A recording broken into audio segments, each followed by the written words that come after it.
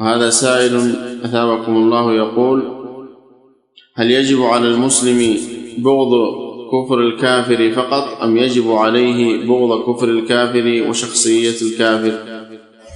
يجب عليه بغض الكافر وبغض الكفر، بغض الاثنين، بغض الكفر وبغض الكافر، لأنه عدو لله. لا تتخذوا عدوي وعدوكم أولياء تلقون إليهم بالمودة قد كفروا بما جاءكم من الحق. فنبغض الكفار ونبغض دينهم. نعم.